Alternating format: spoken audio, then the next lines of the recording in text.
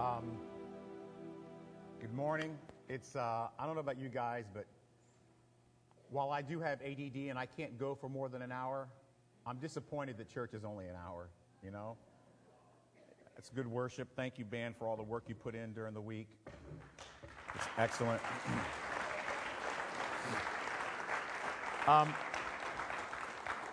Just a couple of reminders. You guys know about the offering receptacles that are on the side. That's so that during this great time of worship, we can add to your worship experience by allowing you to give your offerings to support the ministries that are going out from the Church of Palms, which are a lot. Now, I do have a problem with one of the receptacles. As you know, the kids decorate them. One of them has Go Gators written on it 4 times. I don't know how anybody expects to get any money put in that thing, but whatever. But as far as with the worship, you know, Megan and I work together with the band throughout the week, actually several weeks in advance, talking about the subject matter and the things that we're going to be discussing. And so I want you to know it's not just like a random selection of songs and the band gets together and hope it sounds good. And, you know, there's actually a collaboration together. The worship team with Steve and Mike and Megan and Bruce work together very well. And they do that because we're thinking about you all throughout the week and how that we can make you have a greater awareness of God's never-changing presence. Today, embarrassing humility is our topic. Embarrassing humility. Let that phrase ruminate for just a minute. Embarrassing is a word that many people think of when they think of being around me in public. And I understand why. I'm going to read to you the passage, then we're going to break it down like we normally do, okay? This is 2 Samuel chapter 6, starting in verse 16 to the end. And as the ark of the Lord came into the city of David, Michal, the daughter of Saul, looked out the window and saw King David leaping and dancing before the Lord. And she hated him in her heart. That's pretty strong words, isn't it? And they brought the ark of the Lord and set it in its place inside the tent that David had pitched for it. And David offered burnt offerings and peace offerings before the Lord. And when David had finished offering the burnt offerings and peace offerings, he blessed the people in the name of the Lord of hosts and distributed among all the people, the whole multitude of Israel, both men and women, a cake of bread and a portion of meat and a cake of raisins to each one. Then everybody departed, each to his house. It's kind of like Christmas Eve. They all came together, they got some stuff, and they went home to celebrate. That's kind of really the way it is, sort of. And it's interesting, the parallels, right? Because in Christmas, we celebrate the coming of our Lord Jesus to earth. And what they're celebrating here is the return of the essence of God's presence into the middle of his people. So the similarities are pretty clear there. And as David returned to bless his household, but Michal, the daughter of Saul, came out to meet David, like he's coming in, you know, had a long day at work being king and celebrating, and he's walking down the street, and he comes to the picket fence, and before he can get in the door, she walks up to the picket fence and says, "Hey, how the king of Israel honored himself today, uncovering himself today before the eyes of his servants, even his female servants, as one of the vulgar fellows shamelessly uncovers himself." She is mad.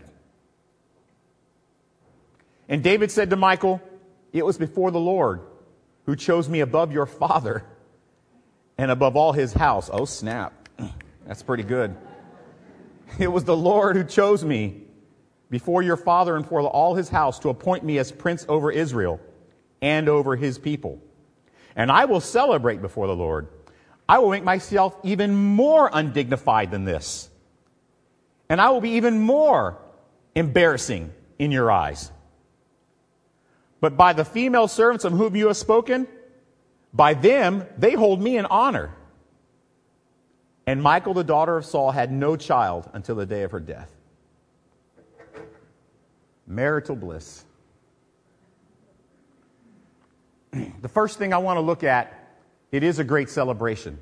We understand last week we talked about how Uzzah touched the ark and died, and that was kind of a bad thing, and they put it in one place for 3 months, and then finally David figured out I was transporting it wrong. So they got all that squared away. They finally got the ark, which represents the presence of God, which we have discussed is David's greatest passion. David is a sinful man. In many ways, he's kind of a deplorable man. But one thing about David is he loves God's presence. And so that's what the celebration is about, the return of the presence of God among his people. And we talked last week about the sanctuary and about how these buildings are not sanctuaries. They're not special. They're not holy. They're not godly. We are special. We are holy. We are godly. We are the sanctuary. Michal is disgusted with David's behavior, and David is just acting out of his natural heart for God. And the nation is celebrating while she's embarrassed. See, she was focused on embarrassment while the mood of the nation was Christmas Eve. They went through all the offerings to get the ark to the stage. Everybody's happy. David gives away gifts of food to everybody. Everybody is celebrating. The long missing ark that we had forgotten about for years under Saul's reign has been taken up and returned to where it belongs. Big celebration, and all she can focus on is how embarrassed she is of her husband. See, this is the focus on the outward and the fear that she has. She's focused on what man sees and not what God sees. And it's kind of funny how that goes right back to our very first lesson on the life of David. Remember? God saw something different. The name of the title of the sermon was Good Eye God. And we talked about how God didn't like the tallest brother. He didn't like the strongest brother. He chose the shepherd in the field. And Michal sees just like her dad would see. She shows a focus on prestige and reputation. And David reminds her that God chose him, not her dad. David reminds her, hey, listen, before you criticize the way I acted before my God, think about this for a second. Sure, your dad would never act like that. But your dad's not king anymore. God chose me. So clearly, God doesn't care about what you're embarrassed about. As a matter of fact, God kind of likes it. And if you think this is embarrassing, just wait. You ain't seen nothing yet. Because I will be even more embarrassing in your eyes in the years to come with the way I act before my God who chose me over your dad. Now, I don't know, but they probably could have used some marriage counseling at this point. I'm just saying. Because what happens here is, and this is kind of strange, right? Because David does demote her in the wife rankings. The scripture says she didn't have any kids. Now, it's weird that you have wife rankings. We understand that, and we've talked about that in a previous lesson, about how David, we saw the seeds of failure. Remember, we talked about that once David was king, there was great celebration, a lot of things were going on, but he took for himself a bunch of wives, and we talked about the fact that Leviticus taught us that the king was not supposed to take himself a bunch of wives. David did it anyway. So we talked about the seeds of failure in David's life that we're going to birth later on, and in 2 weeks we're going to talk about that failure with Bathsheba. But he demotes her in the wife rankings. And so the very prestige and honor that she was afraid that David was losing, she loses in her embarrassment of David. Then David completes his public worship, goes home, and then we talk about this passage. Now I want to talk about some things that are embarrassing about me. You know, a couple weeks ago, somebody was talking to me about how, Joe, you know, we really appreciate the way you're willing to embarrass yourself in front of us. And I said, well, thanks, I guess. It's not really what my goal was, but you understand, vulnerability and transparency are the core of why David, in the midst of being a pretty sinful guy, more than most of us, mind you, this is the reason he had a pretty amazing relationship with God. So let's talk about some things that are embarrassing about me. There are some of you that will never see me after a workout. You just won't. Some of you will never see me without my shirt on. You're thinking, thank God. Some of you will never see me in underwear. Don't judge me. I put it up there for a reason. Some of you are like really uncomfortable right now, aren't you? Just thinking about it. That's by design. You're like Michael, for goodness sakes. Think about it for a minute. Think about it. Some of you will never see my feet because my toes are really ugly. Some of you will never hear how I talk when I drive. Because it's pretty embarrassing. Now, I could launch into a Les McCurdy-style joke fest about Tamiami Trail, but I won't. But you get my point. Some people can't really understand or handle my sense of humor. Sometimes I say things that I think are funny and apparently are very offensive. I take your laughter as affirmation of that. Some of you are still thinking about my underwear, I understand.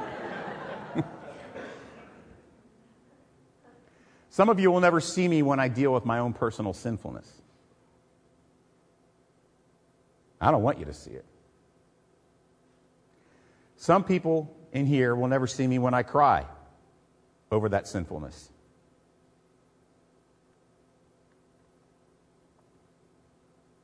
But you know, God sees it all.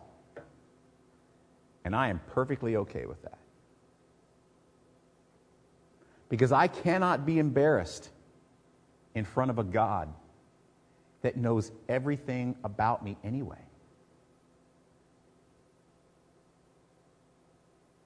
In reality,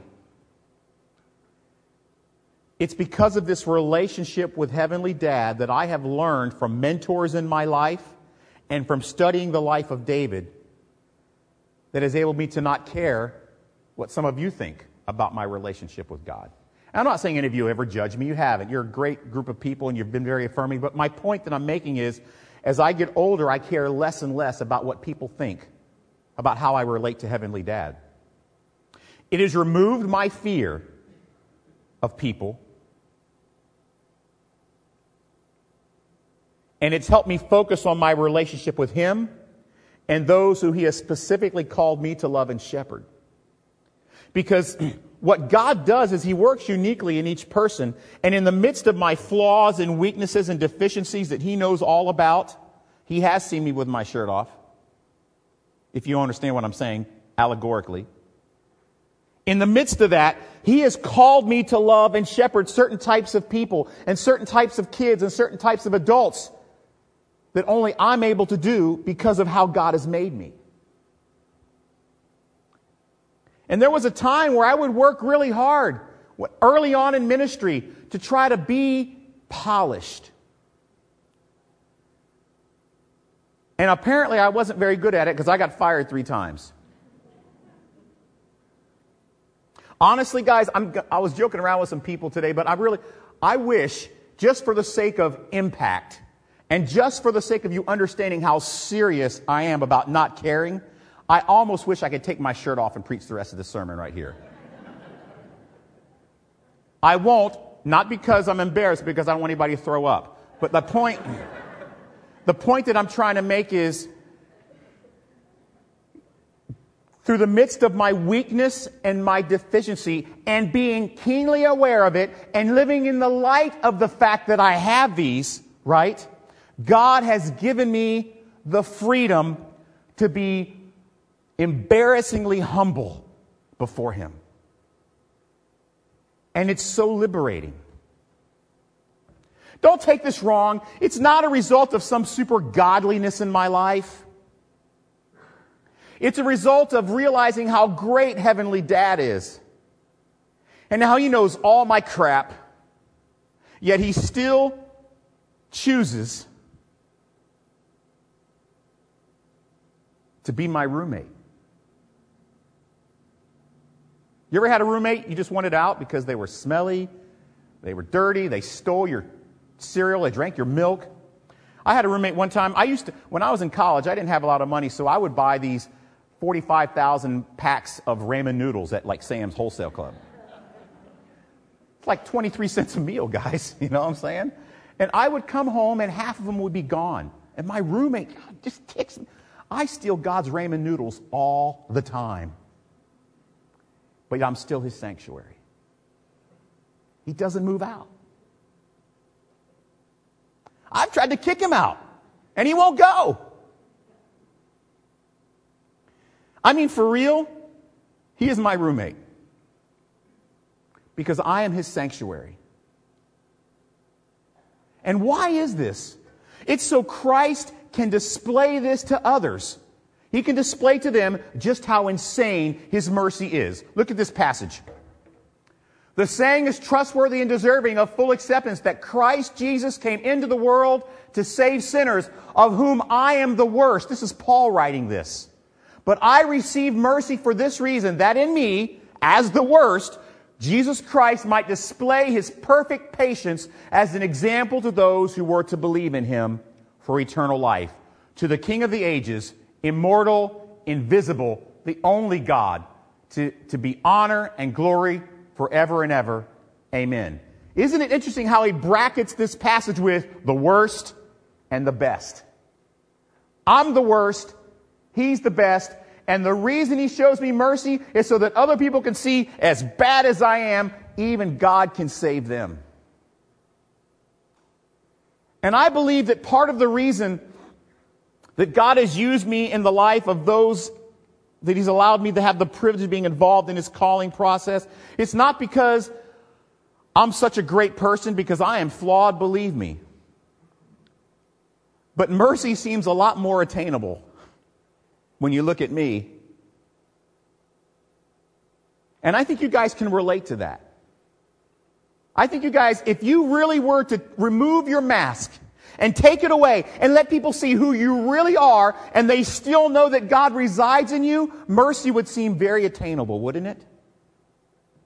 I mean, here's David, the king of Israel, dancing before God in joy and pleasure that God's presence is here, and his behavior and his clothes coming off and all that stuff, and Michael's embarrassed. There were probably some people in Israel who said, man, if my king can act like this before God, certainly I can. And Paul says, look, the reason that God has given me, the worst of sinners, this incredible, ridiculous, crazy, stupidly crazy mercy is so that he could show the perfection of his grace to those who will come to him. See, what is in your intent when you come to church on Sunday morning? What is your intent? I mean, we come with the intent of worshiping, but sometimes all we see is this parade of worship before us. We see the worship leader, the words to the songs. We see our friends. We see the pastor. And when the service is over, we are satisfied, or maybe we are not so satisfied with the show that was put on. But we have missed the most extraordinary opportunity. We missed an opportunity for an intimate time of deep vulnerability with God because we don't come in humble and we don't come in vulnerable.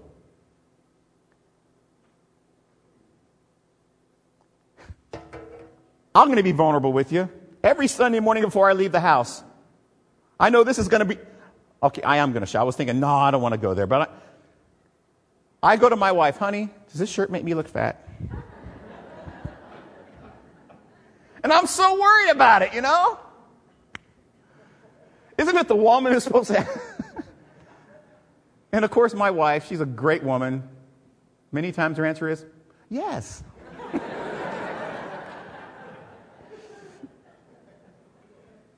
I have something after this slide, but here's my journal. Far too often, this is from 1999 when I was studying the life of David. Far too often I seem to sleepwalk through times where I should be engaged with God. My worship should be one of the many byproducts of embarrassing humility. Otherwise, it's not worship. I end up enduring it, faking it, or just merely enjoying it. I don't want to just enjoy worship anymore.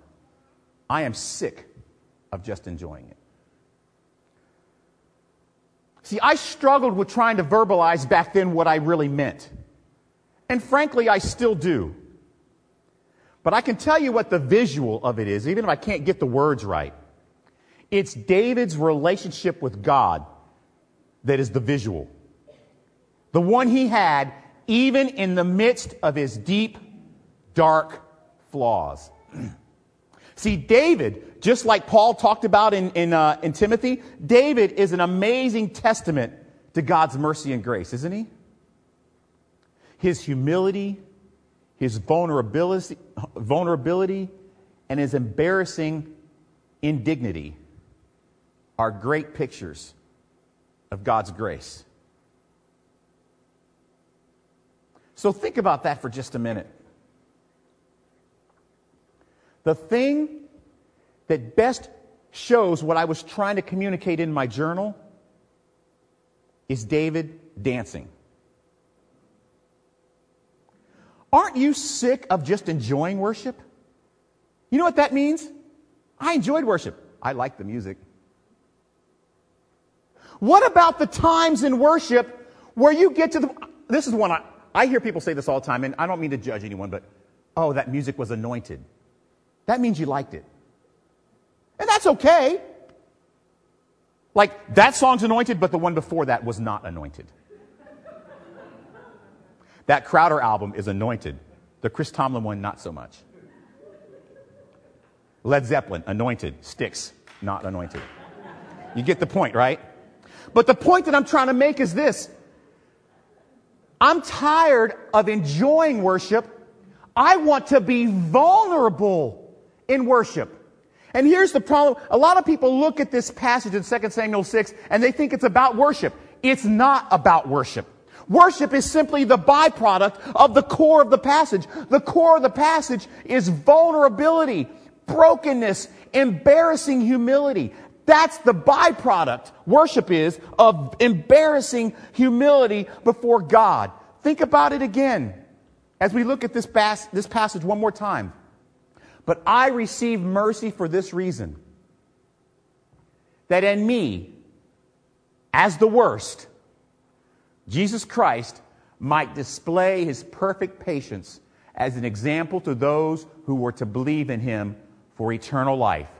To the King of the ages, immortal, invisible, the only God, be honor and glory forever and ever. And this is the concept that I'll close with.